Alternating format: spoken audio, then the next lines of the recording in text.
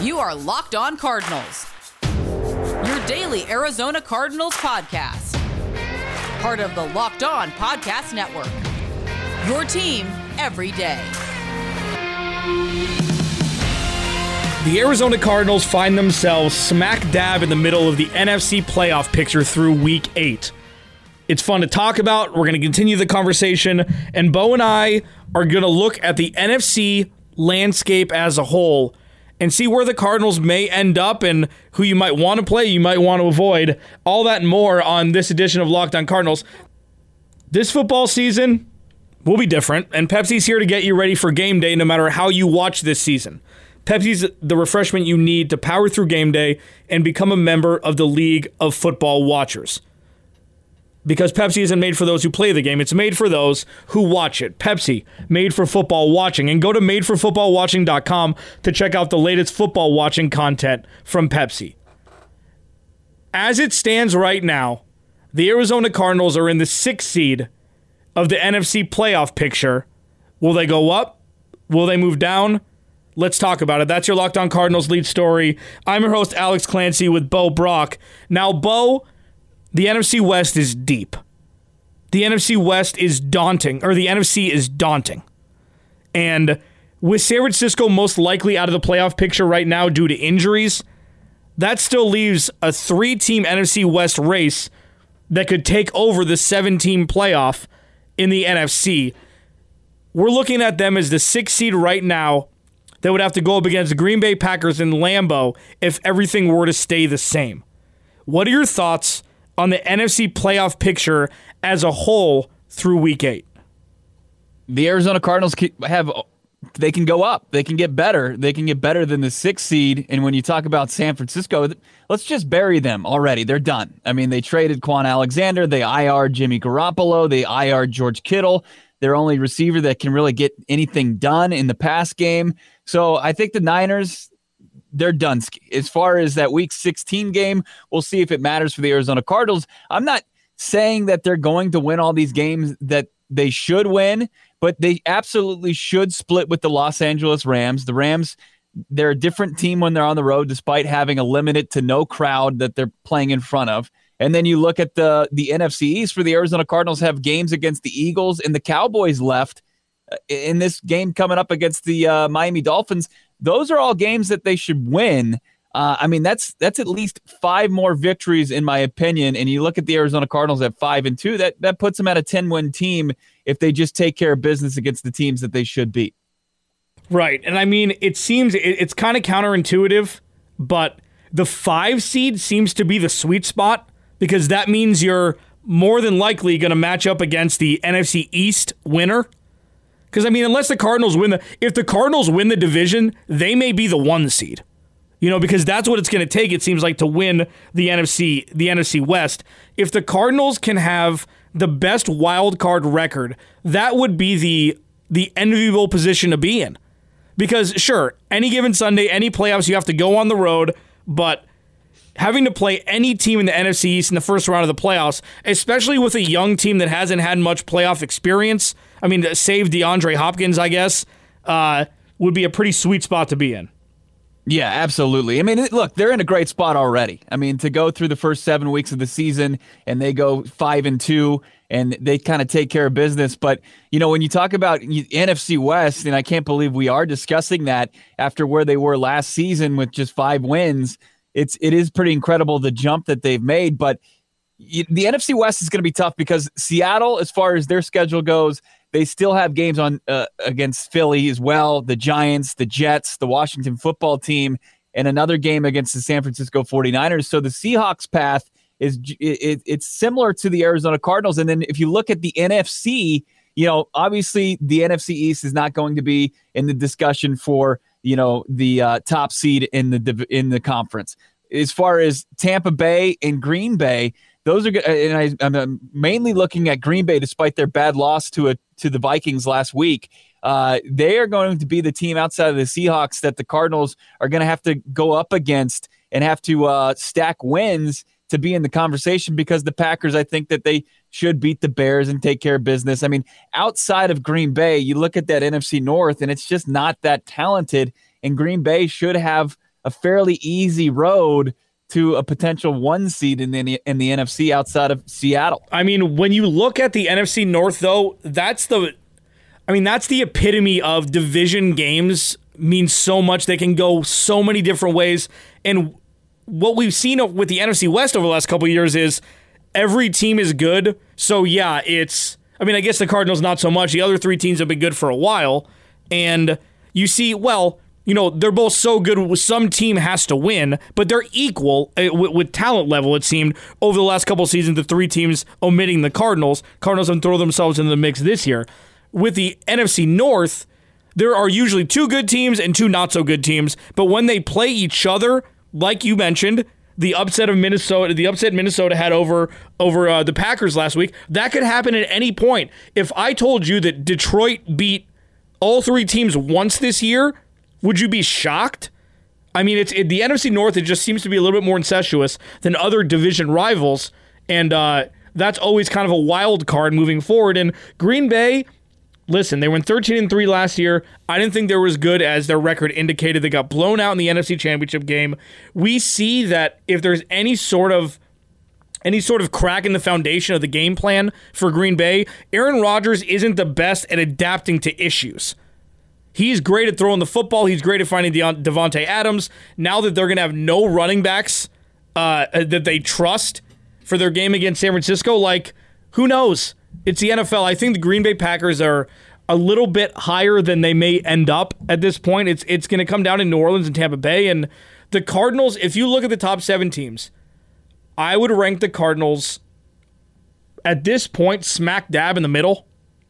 You might have them be 4th, but I think that they're in a really good spot through 8 weeks, and obviously way better spot than we thought would happen before the season started.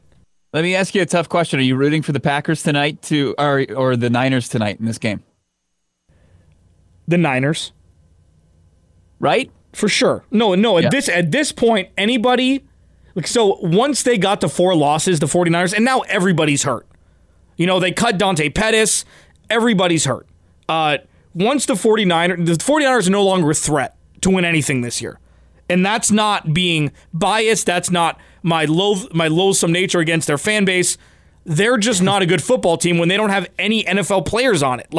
They're just, comparatively speaking to what their roster looked like in week 1, they're a college football team. Right? I mean, there's really not a whole lot to say about them actually making the playoffs, let alone go 8-8 this season.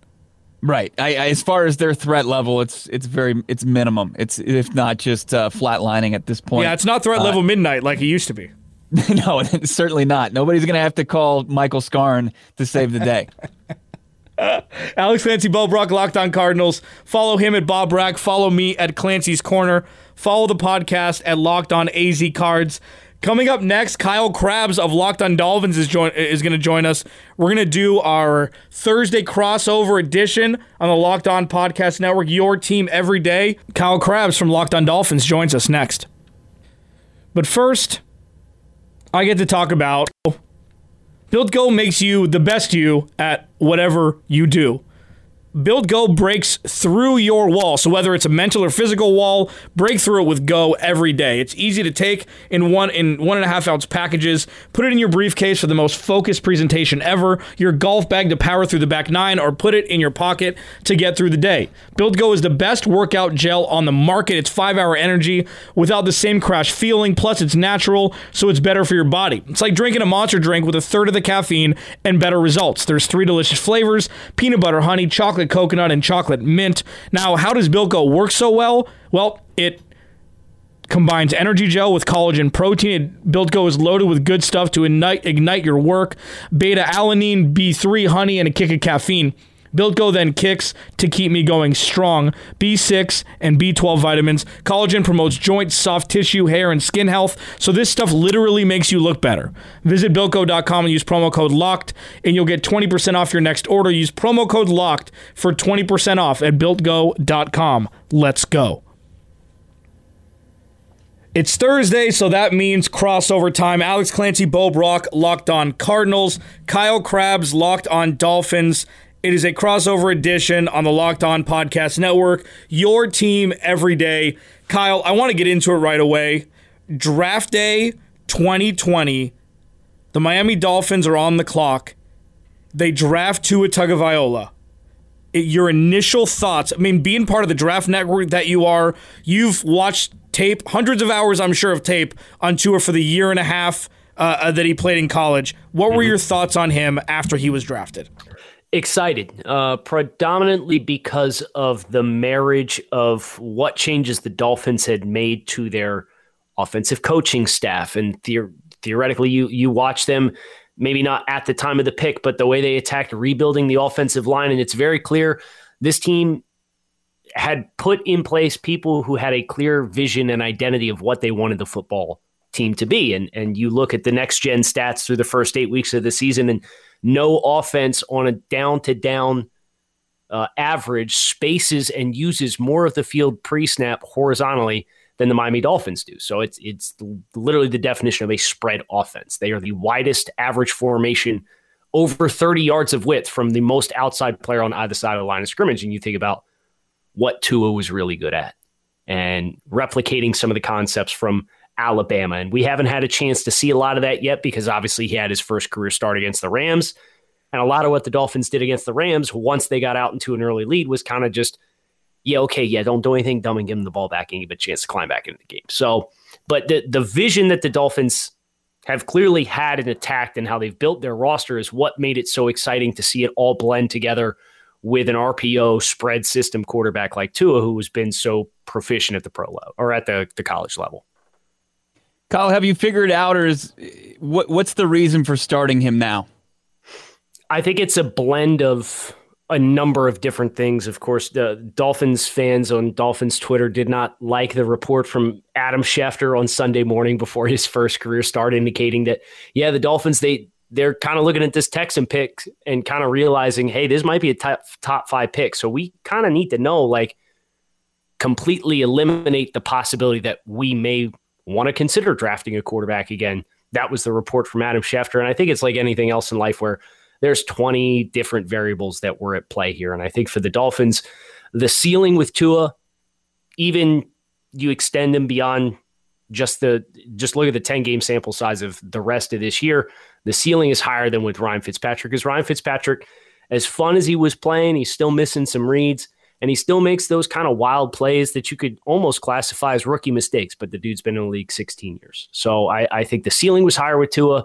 I think the Dolphins did want to evaluate not just Tua, the quarterback, for 2021 and beyond, but also evaluate what is our ceiling, how, if we're going to transition this offense into what we want it to look like, we also need to evaluate what pieces we're missing to play around him as well. So I think it was a mix of short-term potential ceiling boost and long-term evaluating Tua and the rest of the offense. Kyle Krabs, Locked On Dolphins, Alex Clancy, Bo Brack, Locked On Cardinals. It's a crossover Thursday on the Locked On Podcast Network, your team every day. I'm looking right now at the list of free agent acquisitions that the Dolphins made ahead of the 2020 season. Mm-hmm. I don't know how they're not bankrupt with how much money they spent. Shaq Lawson, Kyle Van Noy, Byron Jones, Emmanuel Ogbah, Eric Flowers, etc. Those 4 guys alone, maybe should we be as surprised as we are by the output by the Miami Dolphins defense? I mean, take away the Rams game, okay? Because sometimes crazy things just happen just all in a row. And yes, they're playing immensely better than they have been over the last couple seasons. And they're the number 1 ranked scoring defense in the NFL this year so far, I believe. That was just a perfect storm of incredible defensive play with touchdowns included in punt return with special teams. That was a magical game. Aside from that game, are you excited? Are you status quo with how they're playing on the defensive side of the ball with all the acquisitions they made in the offseason? Yeah, and what's really scary, if you look at the Dolphins' defense and want to get excited about it, maybe not this week as Cardinals guys, but looking at the prognosis of the Dolphins' defense is they were missing Byron Jones for effectively 3 full games. And when the Dolphins have had the cornerback pairing of Byron Jones and Xavier Howard on the field, they have been clamps. and they were clamps against the Rams until it was 20 minutes left in the football game, and they said, we're going to give you the 8-yard completions underneath, and the Rams go 13 plays for 60 yards and kick a field goal. Like that was kind of the end of the game there for the Rams. This team identity thrives on the defensive side of the football, and the secondary specifically, Bobby McCain at free safety has been a revelation. Eric Rowe got his hands on 5 footballs against the Rams, and he dropped what would have been a pick 6 after already logging an interception in the game. They've got a lot of really exciting pieces on the back end of the defense, and that allows them to get really exotic in the box. So it's the vision for this team has really meshed really well, and having Byron Jones and Xavier Howard is kind of the staple there that gives this team its identity on defense. I'm pretty surprised how smitten Alex is with the Dolphins. I didn't know he had that big a crush on what they're doing down there in Miami. It's exciting when it's not the Patriots in the AFC East. When you have a division that's up for grabs, which the majority of them are, I guess the AFC South is I guess it's a 2-team race there, and there's competitive divisions across the NFL where for the last 18 years, Bo Brack, it wasn't in the AFC East. So seeing what Ryan Fitzpatrick has done and seeing what Tua Tagovailoa may or may not be able to do, especially with how Justin Herbert has come shooting out of the box like he's done in LA, even though it hasn't amounted to much winning over there, there's seemingly pressure on Tua immediately to perform, because if he doesn't, is there a way that there could be a quicker hook than what was expected drafting him so high in the draft last year? I'll say this as far as the pressure into it, because that's a really popular point of view in South Florida media and talk radio down there as well. This is a guy who kind of came in and as a freshman in the national championship game, brought Alabama back from a 2-score deficit at halftime. So I'm not necessarily worried about Tua with pressure. Now, how do the Dolphins choose to handle it? Ryan Fitzpatrick himself referred to this as a forever decision. Fitz is going to be 38 at the end of the year. I don't foresee, especially because the defense is so good, they may just kind of change their style of play. They were very freewheeling with Fitzpatrick. They may be more conservative. They need to figure out how to get more production out of the running game. And I think Tua's mobility, not necessarily running the ball with the ball in his hands, but almost like what you saw the Baltimore Ravens do when they introduced Lamar Jackson into the starting lineup a couple years ago, and he started like the last 6 games, and they completely revised their team approach. I think that's more likely than seeing the Dolphins kind of get flaky or waffly about which quarterback's going to be there taking the snaps for the Dolphins. Before we flip the script here and have you ask questions about the Arizona Cardinals, Kyle Krabs, the Draft Dudes, of course, Locked On Dolphins, joins us here on a Locked On Thursday. Locked On Cardinals, Bo Brack, Alex Clancy. What are the expectations from starting week 1 to starting week 2 for Tua? Be a lot better than what they were week 1. He was 12 of 22 for 93 yards and a touchdown, had the strip sack courtesy of Aaron Donald. Welcome to the NFL, Rook, right? Like everybody got their jokes off. I just think ball security and timeliness of the ball getting out of his hands are going to be the 2 points of emphasis for the Dolphins, because the Dolphins, generally speaking, have been an offense that works within a 10, 15-yard box a lot of the times. Tua had a really nice throw down the left sideline to Mike Gesicki that Mike's caught more difficult contested catches than the one that fell incomplete against the Rams that would have changed his stat line dramatically, and he had a couple drops from Preston Williams, the wide receiver, second year out of Colorado State. Miles Gaskin dropped a third down conversion. So there were some plays that his playmakers didn't make for him that if they make those, I'm not so much worried about the box score as I am just continuing to not shoot yourself in the foot, because I think the Dolphins, with their team identity being on defense, skewed that hard the way that it is.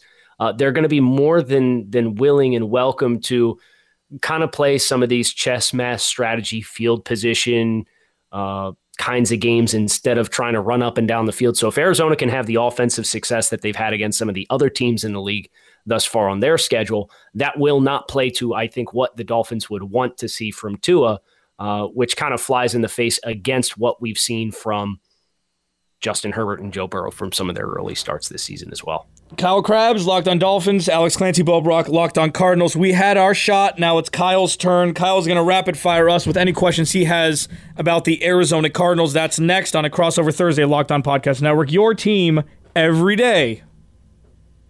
Locked on Dolphins, Locked on Cardinals crossover series continuing here on this Thursday on the Locked on Network. And we're going to grill my buddies Bo and Alex about the Arizona Cardinals. Specifically, you guys have made a number of references today about my ties to the Draft Network.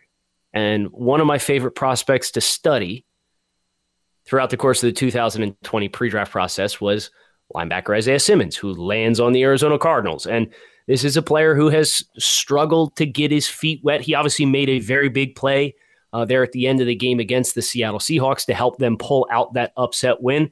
I just wanted to check in because there were a lot of Dolphins fans that were really dialed in on this guy being a potential chess piece defender for the Dolphins as well.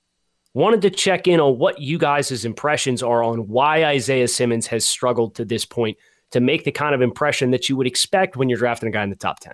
I mean, first off, I am under the distinct impression that Steve Keim didn't want to draft Isaiah Simmons. It's a situation where, Isaiah Simmons will probably go to New York, and they take Andrew Thomas. He's not going to get past the Chargers at 6th. I mean, there's no way, because they could pair him up with Derwin James and have the defense of the future. And then you know that Carolina was going to take Derek Brown either way, and then he drops to 8, and it's, oh no, what do they do? And Isaiah Simmons was drafted to play inside linebacker. He's never played inside linebacker, and he is kind of a jack of all trades was the cliche that I hated hearing everybody say, but that's what everybody said. He hasn't obviously found his sea legs. He hasn't found his sea legs yet, and also pound for pound, he may have also made the biggest play of the Cardinals season so far in a vacuum. After only playing 4 snaps before the 5th snap where he intercepted Russell Wilson in overtime. So it's been a disappointment, obviously. There are naysayers immediately saying, what a horrible choice. They should have taken an offensive lineman, which is kind of murkied by the fact that the Cardinals have one of the top-rated offensive lines in the NFL so far. So it's still a feeling out period. He has the athleticism, obviously, but he doesn't have a home yet. And we'll see if they're going to use him as a situational pass rusher with Chandler Jones out for the year, where it's kind of a makeshift pass rush made up of secondary players and linebackers. But right now, his grade is an incomplete because for some reason they don't want to put him on the field. Maybe it's they just don't trust him, but sometimes you just have to have trial by fire and see what happens. We just haven't seen it yet. Continuing on the defensive side of the ball. The Dolphins, we talked about their identity in the secondary, but this Cardinals secondary has some studs of their own between Budda Baker and Patrick Peterson. Really, really good football players that can kind of turn your game plan upside down. For a Dolphins team that has generally played not very far down the field, they are not very persistent in pushing the ball vertically. How much of an opportunity do you expect Budda Baker to have to derail this Dolphins offense and create chaos? Or do you expect him more around the line of scrimmage versus prowling inside that 10-yard area, knowing that the Dolphins are kind of a quick passing game, very short to intermediate passing game? Well, you get a player that can do both for you, Kyle, and that's what Budda Baker has kind of shown this season that he hadn't shown previous to 2020. He was kind of a run stopper before he had back-to-back weeks with interceptions that propelled him to the NFC Defensive Player of the Month in October, despite missing the game against Carolina. He's a tackling machine. That was his MO. That's what got him the most lucrative deal that any NFL safety's ever signed before, right before the 2020 season. So Budda Baker can absolutely play up. He can play back. He can be just a game plan wrecker in it doesn't matter which way the opposing offense is playing. So Budda Baker, that kind of fits his style as well. He can kind of play that run stopper, quick pass stopper. And when he's not in the lineup, as the Carolina game proved, the Arizona Cardinals defense goes from, above average to pedestrian and below average. So Budda Baker is obviously the spoon that stirs this one. the Arizona Cardinals need him to continue to play at a high level. And then you talk about the rest of that secondary, his safety mate there, Jalen Thompson's returning from injury. We'll see if he can be a contributor like many expected him to be going into the season. And then you look to Patrick Peterson to kind of pick up the slack with Byron Murphy potentially being out in the defensive secondary with COVID this week. Offensively, the addition of DeAndre Hopkins, obviously huge. But in watching some Cardinals as of late, another name that I'm seeing pop up is Christian Kirk and making plays. What's the temperature there about Kirk and his viability as being a legitimate secondary option as Larry Fitzgerald continues to play, but slow down a little bit? What do you guys get the sense that the team feels the ceiling is there with Christian Kirk, and how the Dolphins, obviously having two standout cornerbacks, how much attention they may need to pay to him if they're going to try and lock down DeAndre Hopkins one-on-one with Byron Jones? There's no denying the rapport and camaraderie between Kyler Murray and Christian Kirk when Christian Kirk's healthy. Especially around I always refer to it as like the Tom Brady zone. It's first and goal from like the 6, where the Patriots never used to run the ball. It was always spread it out, and they would score touchdowns more times than not. That's Christian Kirk's wheelhouse. He can streak down the sideline with the best of them in the NFL. He's got good hands, and if he can stay healthy, they can maybe build some momentum into him being the number 2. But ever since his rookie year, he's been hobbled, he's been questionable, he's been doubtful, he's missed games.